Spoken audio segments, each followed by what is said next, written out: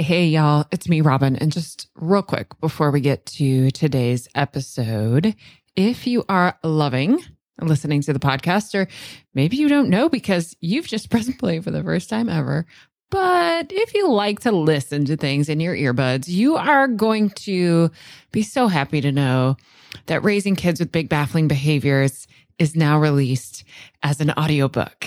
You can get it in Audible or wherever else you get your audiobooks.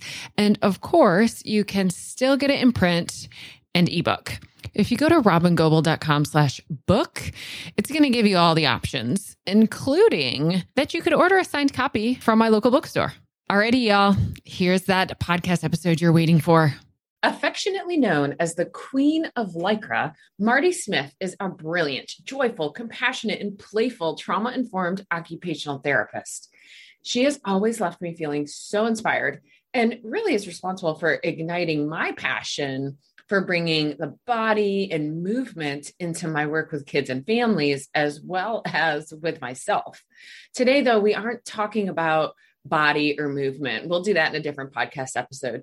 Today, Marti and I are talking about how the personal and professional overlap, her journey to becoming a connected therapist, and how this changed the way that she showed up for her own family and, of course, herself. I'm Robin Goble, and welcome to the Parenting After Trauma podcast, where I take the science of being relationally, socially, and behaviorally human and translate that for parents of kids who have experienced trauma. I'm a psychotherapist with over 15 years of experience working with kids who have experienced trauma and their families. I'm also a self-diagnosed brain geek and relationship freak. I study the brain kind of obsessively and teach the science of interpersonal neurobiology in a certificate program. I started this podcast 27 episodes ago. Holy smokes, y'all, 27, to get free accessible support to you as fast as possible. So this podcast isn't fancy and I do very little editing. Sometimes you'll hear a cock-a-doodle-doo in the background. If you love this episode, add Parenting After Trauma to your favorite podcast player and please share it with your friends and colleagues. Then be sure to head over to robingoble.com to discover all the free resources I have for you. And y'all, there's a ton. So if you haven't been there, go now, robingoble.com. You're also going to find a free 45-minute masterclass on the 3 questions we should ask ourselves when faced with challenging behavior in our kids. Is this child regulated? Is this child connected to themselves and or me? And is this child feeling safe? You can grab that free 45-minute masterclass at robingoble.com/masterclass. This is episode 27, and I am so pleased to introduce you to occupational therapist Marti Smith, TBRI practitioner, fellow with the Child Trauma Academy, and Queen of Lycra. You are going to feel so inspired by the way Marti vulnerably shares her journey into becoming a more connected therapist, mom, partner, and human. Marti, oh gosh, this is awesome. Thank you so much for giving up your time this afternoon so we can have an awesome time chatting and then recording it and sending it out into the world. That'll be fun. Well, thanks for having me. I'm really looking forward to it. I always love working with you and our collaborations. They almost leave me as filled with hope and joy as I hope that brings to others that are listening to us. So it's a benefit to me to talk to you as well. Well, and me too. And that's such a great thing even to just kind of get started with, because that's been true of all my guests. Like we've ended, and I think both of us feeling so inspired and then so excited also to just offer one more thing out into the world that offers maybe some hope and inspiration to the folks that are listening. So that is a fun piece that happens out of this. Yes, for sure. Well, what I would love to chat with you about today is this way that we both are so committed to our professional journeys and how we, dive in, we learn all the things, we practice all the things, and we want to do all the things well, right? So Yeah. we're real committed to like learning all this stuff that we bring to the families that we work with and our clients and the people that we speak to when we do conferences and stuff. And taking a step back and looking at how that work and our personal or our professional work kind of dovetails in with our personal journeys. And I know that's something you and I have talked about. And I know that that's been a piece you've been really reflecting on yourself here lately. Oh, So yes. yeah, I'd really love to talk about that, like this overlap, this intersection of our professional work we adore and how that impacts our personal lives and vice versa. For sure. And it's funny. We have been talking for a while about that same concept. And I was speaking with Dr. Cross at the TBRI TCU Care and Purpose Institute. Yes. And he and I were collaborating on a project. And he kind of asked, what can I do as a return, like quid pro quo, right? Yes. And he's like, what are some of your professional goals? And you and I have talked about this at length as well, Yes. Writing, somehow like putting into writing how this journey has changed us professionally and personally. And so just talking with him about that, that's when he recommended or suggested that I write a book called the Connected Therapist, and kind of in that the Connected Child, the Connected Parent kind of series. And it's, so I've literally been living that. And you and I have been talking a lot about that, about how the journey into trauma informed care has really opened my eyes for how I treat my own family. And it was this reckoning of, I've been successful as a therapist for a long time, I feel like. And that was part of my own dissociative tendency, was I'll just throw myself into my work and then I don't have to deal with things that are at home. Yeah. And so I did all the research and it was so healthy, and I was going to conferences, but I was physically leaving my kid to do that. But I didn't see it as harmful or disconnected or anything like that, because I was doing good things. And so as we met at that practitioner training, you and I together, and as we were doing these trainings and learning these things, it was like, oh, crummy, I'm starting to recommend things to people that I'm not doing. Yeah. and it was so convicting. And just that whole journey as I'm writing this book about how learning how trauma impacts us and the generational things, the epigenetics that come through, and how that, it impacts how we treat people and stuff. And just with you, especially in talking about connection and shame and, getting into Brene Brown's work and, like all the people that we study, right? Yeah. It just kept coming back to, I'm terrible at relationships.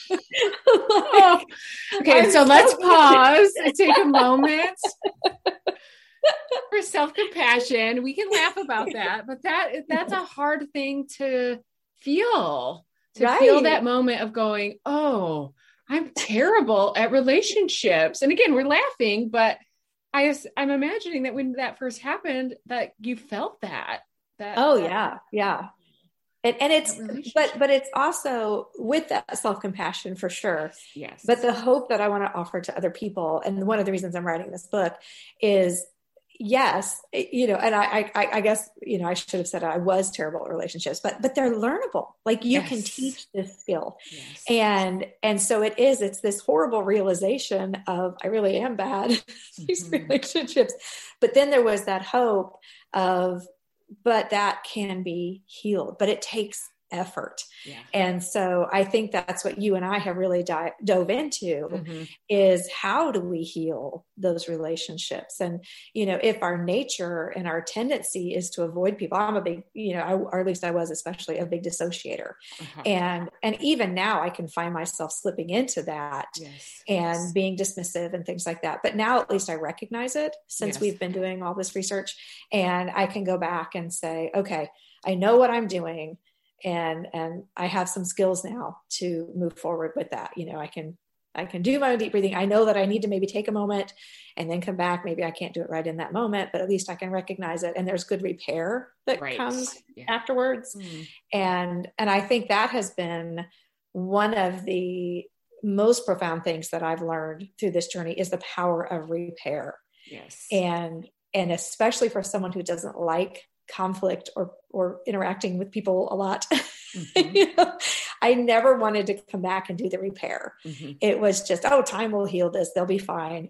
I went through really crappy stuff and I came out fine, that whole dismissiveness. Yeah. But coming back and saying, oh man, when you do that repair, it's so rich. Yes. And you don't have as many of the repairs that need to be made as you move forward. And that's something that has been profound for me, was just as we start doing these connecting principles and, treating people as if they're doing their best and looking at things with everybody's just dealing with things and doing the best they can with what they have. Yeah. And that lens of compassion, as I give it to other people, it's coming back to me as well. And that has been powerful too. Absolutely. Yeah. Yeah. I mean, I had a similar, I actually have a very clear memory of being probably about when my son was in kindergarten. And so our schedule was changing as a family, and our lives are similar, but also a little bit different in that my husband's the stay-at-home parent. Yeah. And so I have some flexibility in my professional life that a lot of moms, people who are, holding the traditional mom role don't necessarily have. But I do have a real clear memory of thinking to myself, how can I help other families in the best way possible if I'm not first prioritizing mine? Right. Because it is so hard. I also just some of the logistics of building a business and having a private practice and wanting to serve families, but also realizing I can't go home at 9 p.m. every day while my son is at school all day. That doesn't work in my family. And so having this dual, and it sounds like in a way for you too, this I had to hold my feet to the fire to make choices that were in line with the professional things I was saying, or my professional values. Is listen, I have to, show up in this way, or there is going to be a real limit to how much I'm even going to be helpful to families. I think I knew that right away. If I'm not really embodying this work myself, there is going to be a limit to how well I can support families in my professional world. So I've got to figure out, and it's hard and painful. Yes. Yeah. To do that work.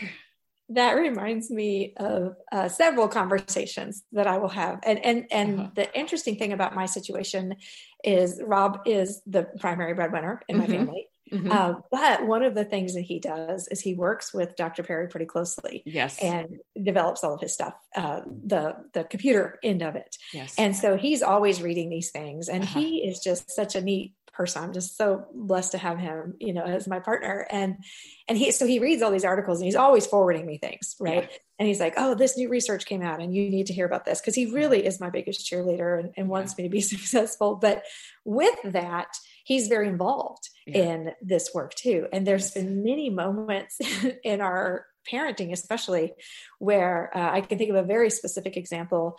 It's a comical example, but it's also one of those oh my gosh, that was painful. But because of my nature, I deal with it in comedy. Yes. And so my daughter wasn't a very good eater. She rejected a lot of foods. And, I get into more of that in some of my other courses and things. But the heart for this story is that the girl didn't eat. Right. And she wouldn't even eat jelly. And so there was a moment where we're in the kitchen and I have jelly on some toast, and I'm standing over this kid after I just came back from a feeding conference where I learned these things. And I'm telling Rob all the things that we need to do. And I'm here's your parenting list of how we're supposed to introduce you to this kid. And, I need you on board with me. And of course he's soaking it up and he's like, yes, I'm going to do that. Yes. And so he walks in the kitchen and I'm literally force feeding this 3-year-old jelly with toast. And I'm it is nothing but sugar and strawberries. You love both of those things.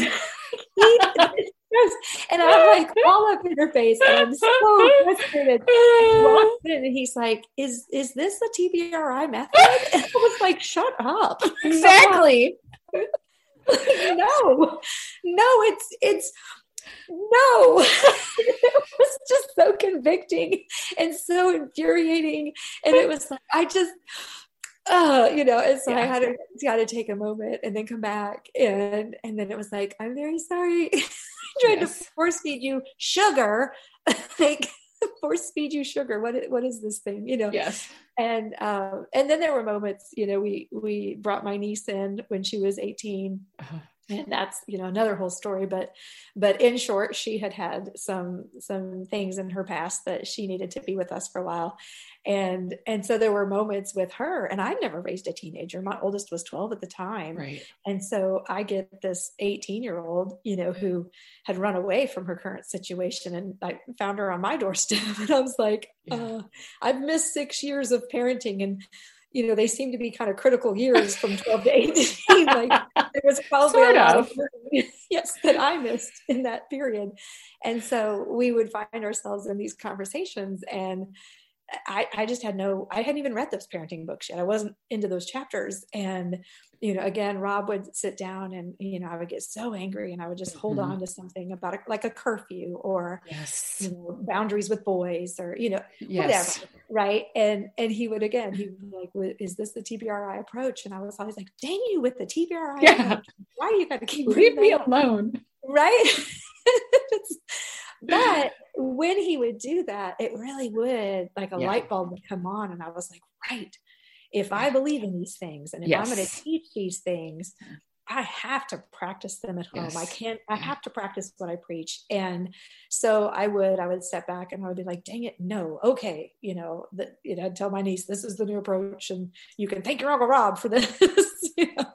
But it really did bring a lot of peace to the home when we started using a lot of those empathic, more connected principles. And I really, it has been a sacrifice for some things for me, because I do want to practice what I preach. Yeah. And because of that, I do still have kids at home, and I do still, my daughter, she has some high need type things in regards to my time and things like that. And so I want to honor that. I want to change the story of my past through her. I still don't know what's going to happen. And, you just hope for the best, and that compassion that comes with, they're still individuals, and she is her own person. And I can't control what she's going to do later in life, but I can control how I respond to it. And I can control that I will love her regardless of how things work out. And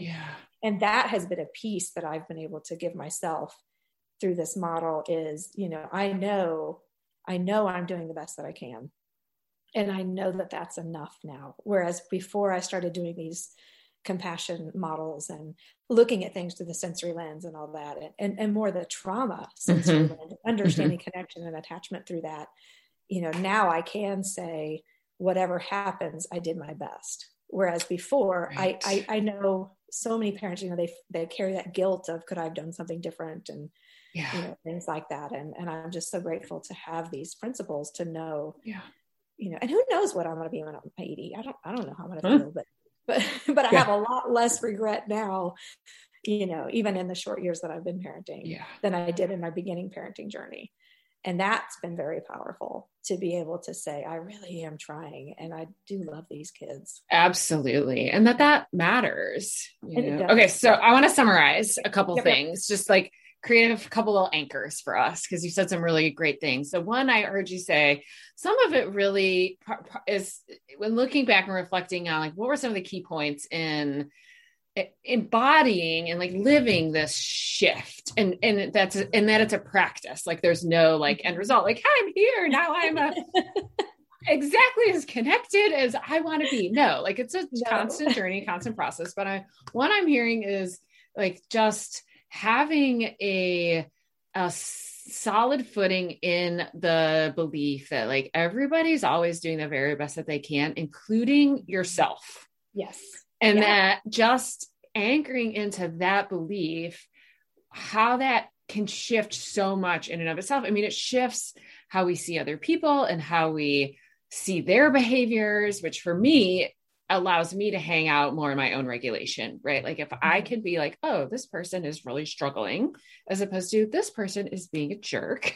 Or maybe both is true. This person's behaviors are not good and they're really struggling. Like that helps me not like pull into it quite so quickly.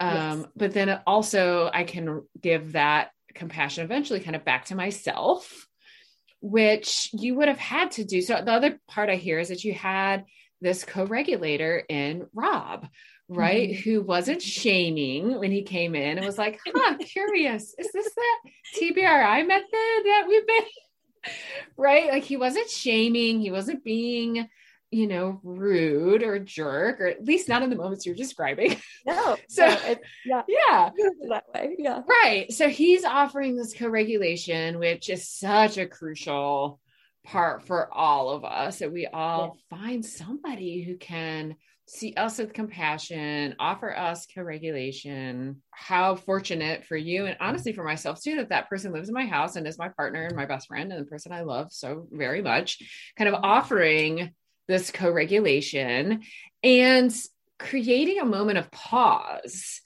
right? There's a moment of coming back into really mindful connection of the here and now, and out of the, kind of this going down the tracks of the jelly or whatever, and we get so sucked into and tunnel visioned around this one little thing that's so important. We have to fix this thing. And we're not even realizing, like, wait a minute, this is jelly, right? So to have somebody come in, offer co-regulation, and really anchor us back into the present moment and go, okay, no, you're absolutely right. Like how important that piece is. Yes.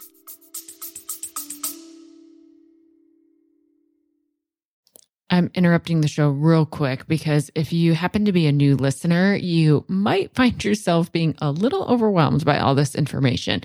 That makes total sense. I mean, there's like 150 episodes plus all the free resources that are available over my website. It's just a lot. So many folks have asked me, where do I start? So I created a separate podcast stream called Start Here. What I did is I took the 10 episodes that I want you to listen to first, and then I want you to listen to in this specific order, and I put them into a separate podcast stream so that you don't have to search for them. You can just press play and they'll play one after the other after the other. If you go to robingoble.com/start here, you'll be able to get an invitation to subscribe, and then you'll be able to listen right in the same podcast app you're using right now. robingoble.com/start here.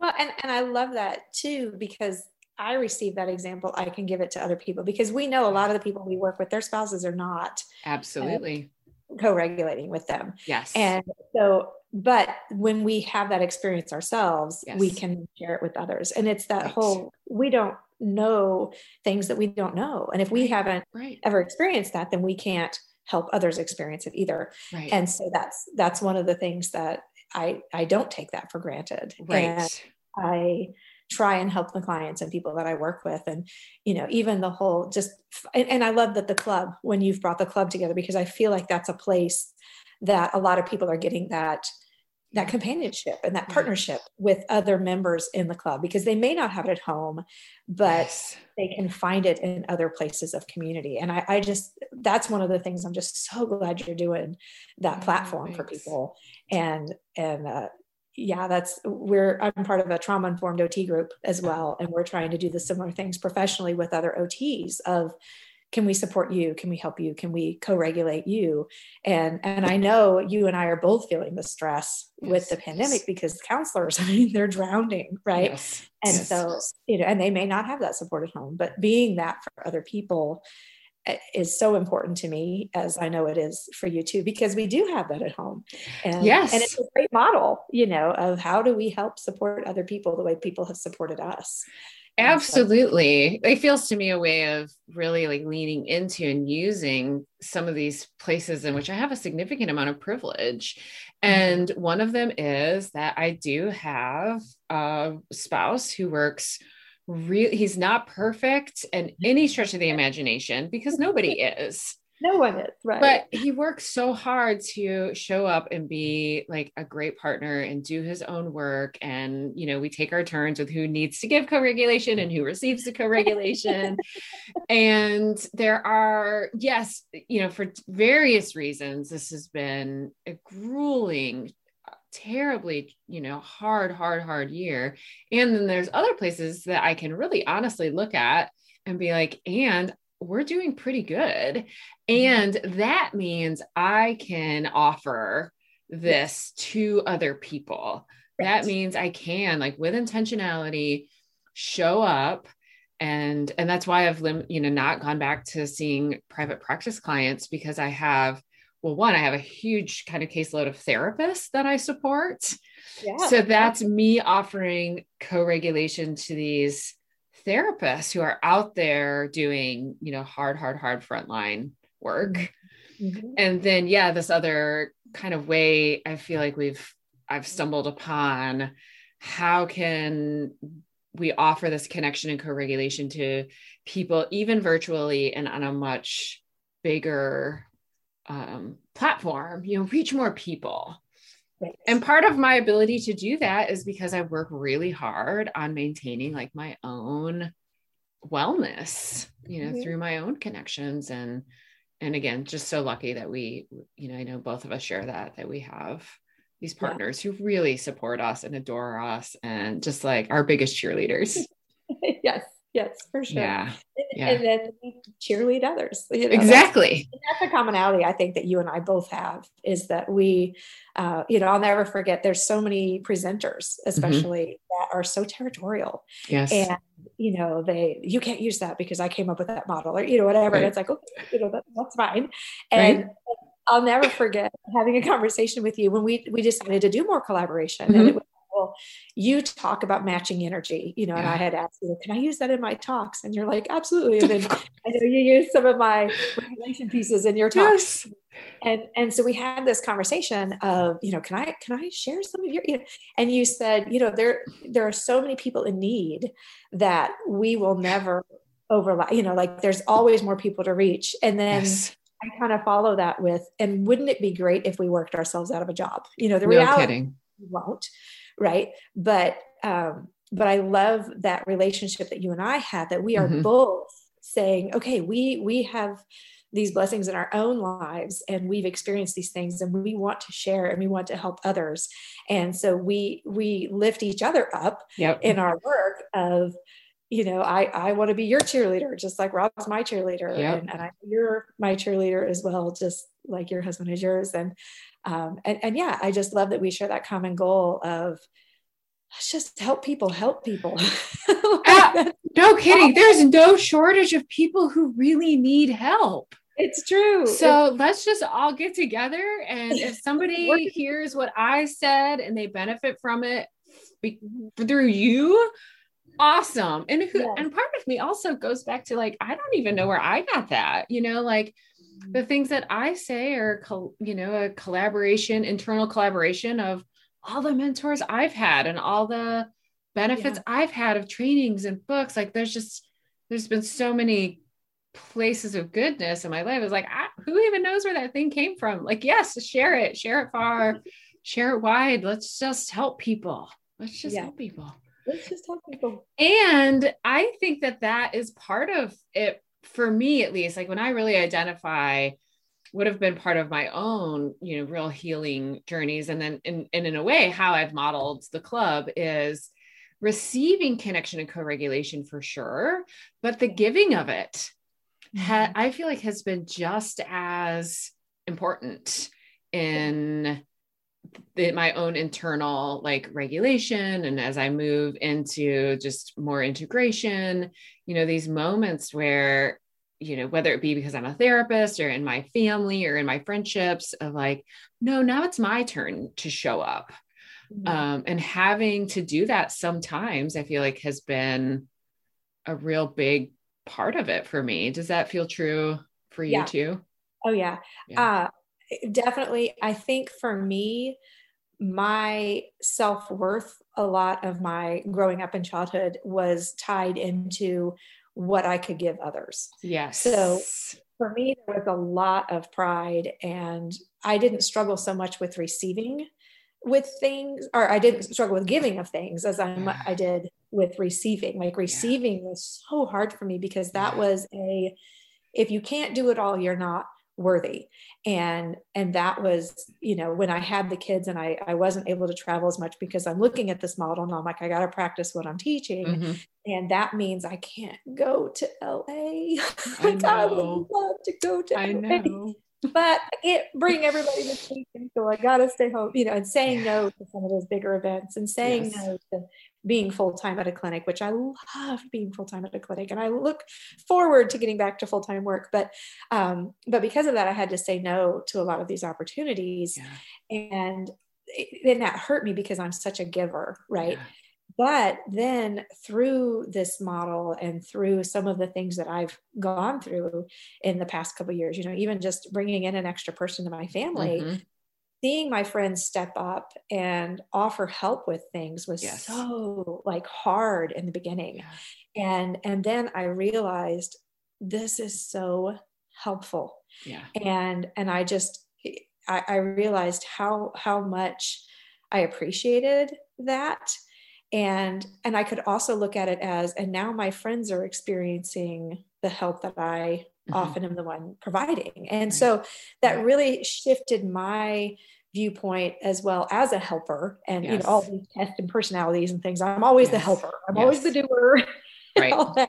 And so it really shifted my perception of, man, to be the receiver, you're allowing someone else to be the giver and the doer, and knowing how good that felt, it made that a little bit easier for me. And I feel like, that trust-based, relational, the neurosequential, like all these fancy tools and models, it helped me be a receiver as well. And that's been amazing, to do things like that too. And I don't know exactly where I'm going with this. No, I mean, I completely, of course. I mean, so many of us, obviously helpers and healers, like we come into the world because we learned that being a helper kept us safe. And so, and whatever that means, right? Emotionally safe, physically safe, all sorts of ways we stayed safe as we, took on this role, which I have a lot of gratitude for that for myself, because I feel like I've been able to do a lot of pretty cool things out in the world and really truly help a lot of people because of that role. But I've also, and I think because of practicing the receiving, then was able to learn the difference between helping as like a protective part of myself. Like I'm going to jump into role of helper because it distracts me from everything else, or because then you'll really like me. And I like that. Right. Like, which I'm in control too. Totally. Like when you're the helper, where the ship is going, you're steering it. Yeah, absolutely. Which is really also, well, there's a lot of things about that role, but for me, it was also exceptionally exhausting. And there just came a point where I had to figure out how to continue to live my values and to do my work that I love and really show up as a helper, but in a way that was like an authentic, connected to self way of helping, as opposed to this sort of driven by, it helps me stay safe. It helps people like me. It helps me have my personal identity, like all these other things that I was just like, I am so tired. I cannot keep this up. And so it's just fascinating to see how they all play into each other. Like, I know, just like you said, the receiving, finding people who could truly co-regulate me. And for me, it's a long-term relationship with an amazing therapist and some of my mentors, and in my professional relationships, right? Like even like relationships like you and I have, right? Finding these ways of receiving helped me fully step into an authentic kind of helper and giver role that isn't exhausting. Yeah. It's not exhausting. It's like life giving. It's inspiring and wonderful. Yeah. For sure. As we just go, yeah, and like bask and it's like, that's nice. Well, so I know that when people are listening, they're like, tell me more about how you did this. Does anything else come to mind for you, like as you look back and think about what were kind of the key, we've talked about a ton already, just wondering if there's anything else that comes to mind that was really crucial in this personal journey of yours. I think I would say the personal journey for me, one of my wake up calls was when I was doing all the paperwork and the videos and stuff for the neurosequential model therapy. That was kind of where I started, Yes. Dr. Perry. And that, when I felt like I knew the anatomy, that was easy. I love anatomy, physiology. Yes. That's always been the sensory system. I didn't understand it when I graduated from OT school, but I worked heavily with kids with autism and on that spectrum. And so I did so much continuing ed in that area. And I understood it. There's people that get it and don't. And I just happen to be one that gets it. And so as I was reading through all of these things, I found myself being like, yeah, I know that. Okay. Yeah. Check. Do that. Yes. But then there were pieces where it was, medical birth trauma can be trauma. Yes. And having like adverse experiences is trauma. Yes. I just thought, oh, so like my ACE score of 7, that's not normal. Yeah. No, that might affect how I'm parenting. Oh, and so there was this conviction of, my husband makes a good income and we don't live in poverty. We are, socioeconomically advantaged and, we don't have any prejudices or racism or, all these things that people deal with that you think of as, adverse experience, like day to day, make things hard to live. And so I never really considered that my child could possibly be from a trauma background because I was under incredible stress medically. I was getting chemotherapy when I was pregnant with her. And, I didn't know if I was going to live. My husband works in tech. And so that's a very ebb and flow business. It's a feast or famine kind of thing. And we were famining for a while. And, like all these things, I just never considered trauma. Right. And so when I viewed things through that lens of, then first I had to get over the guilt and the shame that comes with, she's not just a sensory kid. She is dealing with things, and my attachment style with her because of my past and all the things I was going through when I was, when she was an infant, that was really hard to reconcile. Yes. But it forced me to then look at it differently. And especially as a sensory focused occupational therapist, when she would have hyperactivity or she would have eating difficulties and things like that, I went very sensory and I tried to attack things from the very medical model. And so learning these principles and learning about, and I knew what attachment was, but I didn't apply it, I guess. And when I really started to look through that lens a little bit, it was like a filter went over my treatment. And then it was like, it's not, yes, she has oral motor deficit because of these sequence of events that happened, but it's less about the oral motor and it's more about, I need to stop force feeding her jelly. And it's not that she can't take the stickiness of the jelly, because I'm looking at it from a sensory perspective. It's more of she doesn't want the jelly because I'm physically in her and like smearing it on her body so that she experiences it in this sensory way, and so it was just that lens of, it's not always just the sensory system. And I think that's something that I would love for your listeners to understand too, is, I come to them very humbly as I am like a sensory, I don't want to say guru, but I've been called that, right? Absolutely. Yes. I know this system. Yes. And until I was able to say sensory is not independent of relationship. No. Yeah.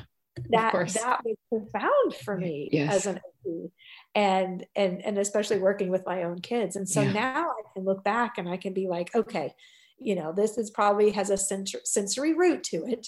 And there is probably some sort of a sensory thread of, she doesn't like loud noises. And so she's not going to be thrilled to go out in the Polaris with us because it's a theme.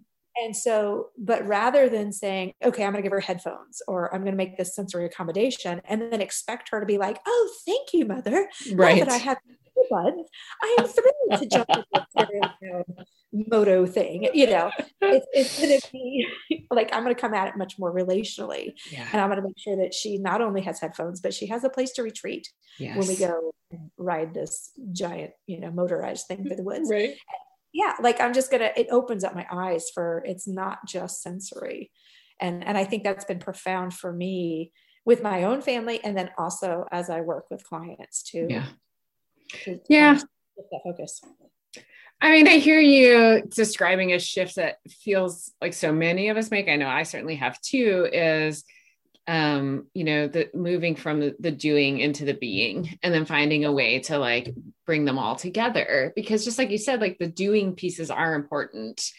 And if we only do them as doing and we don't have this, like the relational sea that it's kind of floating in, which was one of my probably it'd be hard to say one of my favorite things about Dr. Perry, but I think probably one of the things that connected me to his work so quickly is as a scientist, how he refuses not to continually talk about relationship, right? So he's talking about things that those of us who want an intervention, and I can fall into that. I want an intervention trap just as easily as everyone else can.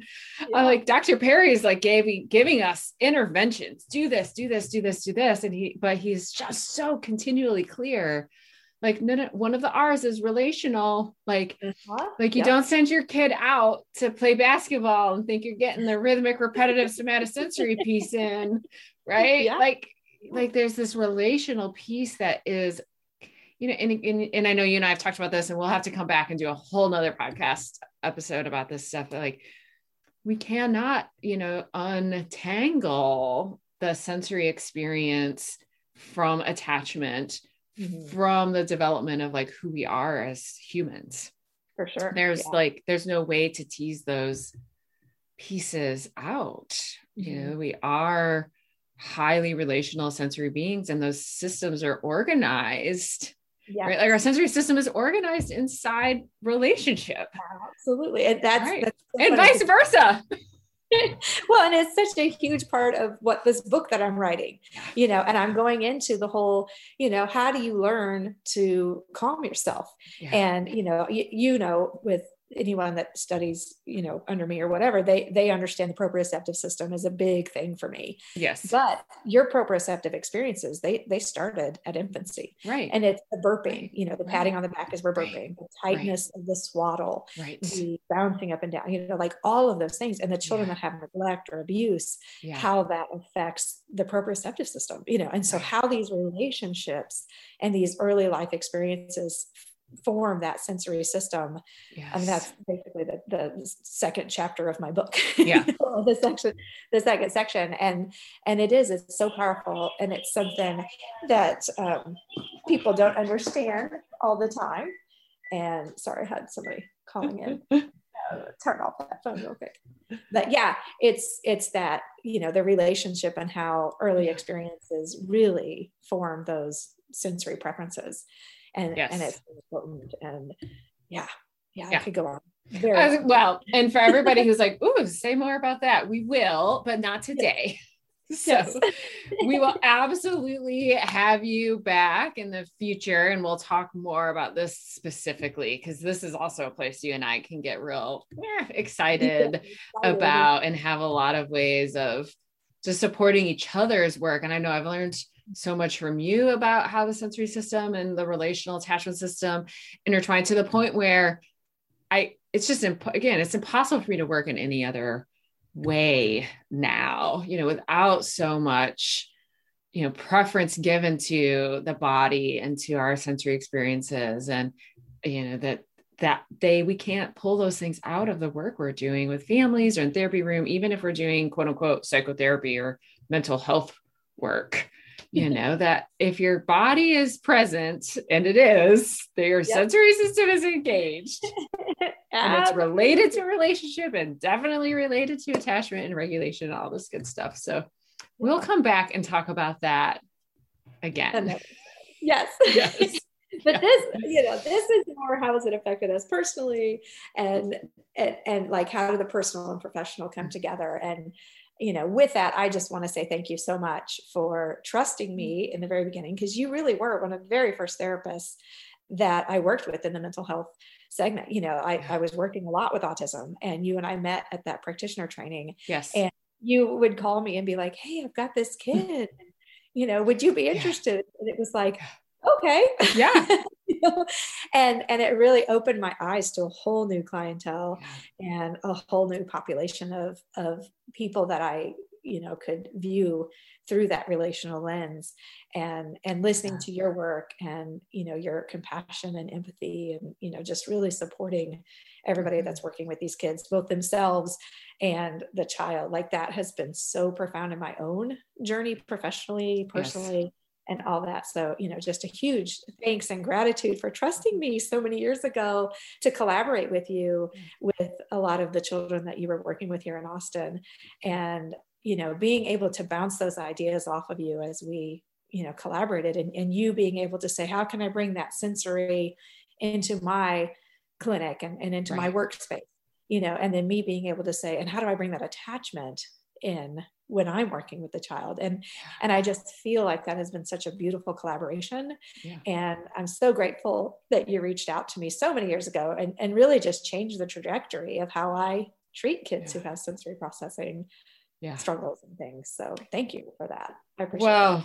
I mean, of course, you're so welcome. And like almost those exact words are completely mutual, because I like people who are as excited about their work and excited about helping families as I am. And so that's so clear in you, from the get-go, from the second we met each other, is like, oh my gosh, somebody is excited about this as me. Yes, let's go.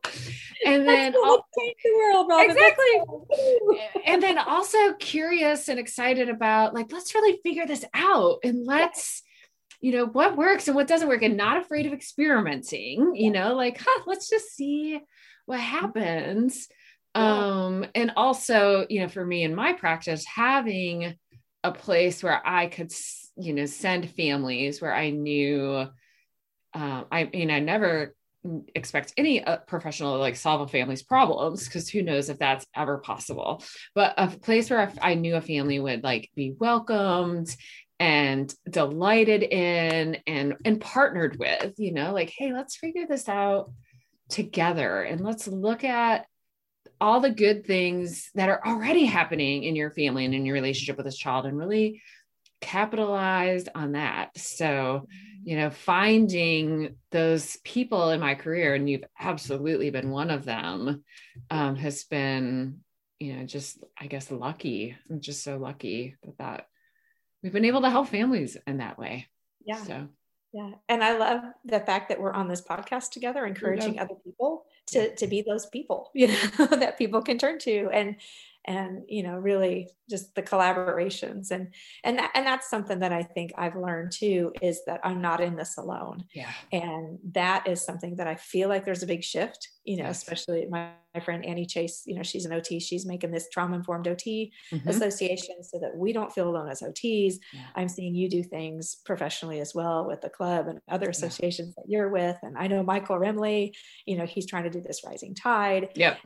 And so I just really, if I could encourage your listeners to this podcast, is reach out to people, TBRI, I know they're having parent support things, and, find the people that are passionate about helping as well. And, it's this whole shift, that we're going to all help each other. So. Yeah. I mean, when it comes down to it, it's like, everything's about connection and co-regulation. I hate to just say the same thing over and over again, but it really truly is for us as professionals, us with the parents, us having it in our own life so that we can support, our colleagues and the families that we work with. And it really just kind of all comes back to creating spaces where people can show up, be seen, and, have their relational needs met, and not be alone. Yep. Alone is such a hard place to be. It really is. And I know you and I have dealt with that ourselves and Yes. walked with people who feel very alone. And so hopefully with this podcast, people will take away, I'm not alone. And there are people out there that are wanting to help. Yes, So, there are. for sure. Wonderful. Well, thank you again so much for taking your time this afternoon and for you and I being able to connect again. Yeah, well, and thanks for calling me. As I said, I always love talking to you, and I walk away like, oh, I just love that we're on the same team. I know. I just feel so encouraged and, uplifted by that. So Me too. Me too. And we will do this again for sure. Okay, sounds good. One of my favorite unexpected pieces of this podcasting journey is having the opportunity to introduce you to some of the greatest humans on the planet, and then reflect on how all these people have been such an integral part of my own development as a human and as a therapist. I hope you loved meeting Marti. You can find out more what Marti is up to, including her trauma tips video series at Creative Therapies. That's plural, creativetherapies.com. I'll also put a link to that in the show notes. If you are new to this podcast, welcome. I'm so glad you're here. Be sure to add Parenting After Trauma to your favorite podcast player so each new episode just magically appears when it's released. After you do that, head over to my website and check out all the free video resources. Start at robingoebel.com/free resources, and then just poke around to see everything that I have to support you. If you're ready for a deep dive into exploring what behaviors really are, and it's not what you think, as well as how to change them, check out my comprehensive deep dive parenting course, Parenting After Trauma, Minding the Heart and Brain, at robingoebel.com/parent course. Please take a moment to share this podcast with your colleagues, friends, grandparents, teachers, everyone. The sooner the whole world understands the neurobiology of being relationally, socially, and behaviorally human, the sooner our kids will live in a world that sees them for who they really are. Completely amazing and sometimes struggling. Thanks for tuning in today. See you next time. Are you ending this episode with maybe a big sigh of relief? Like, yes, finally, someone gets me and my kids.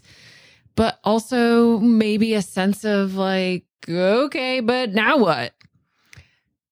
All right, y'all, I've got lots of possible now whats.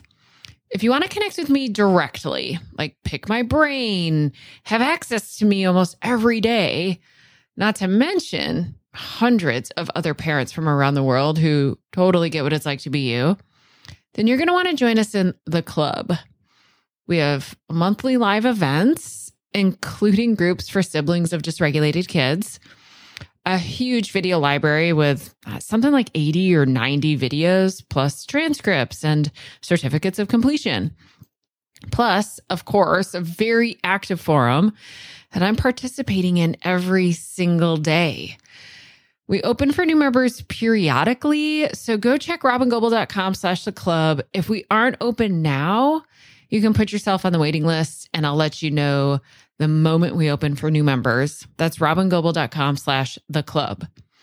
Now, if you're a professional and you want to strengthen your capacity to work with the families of kids with big, baffling behaviors and vulnerable nervous systems, plus use all of my materials, including a 12-module course that follows raising kids with big, baffling behaviors, plus be included in an online searchable directory so families all over the world could find you, then you're looking for Being With, which is my year-long immersive training program that runs January through December.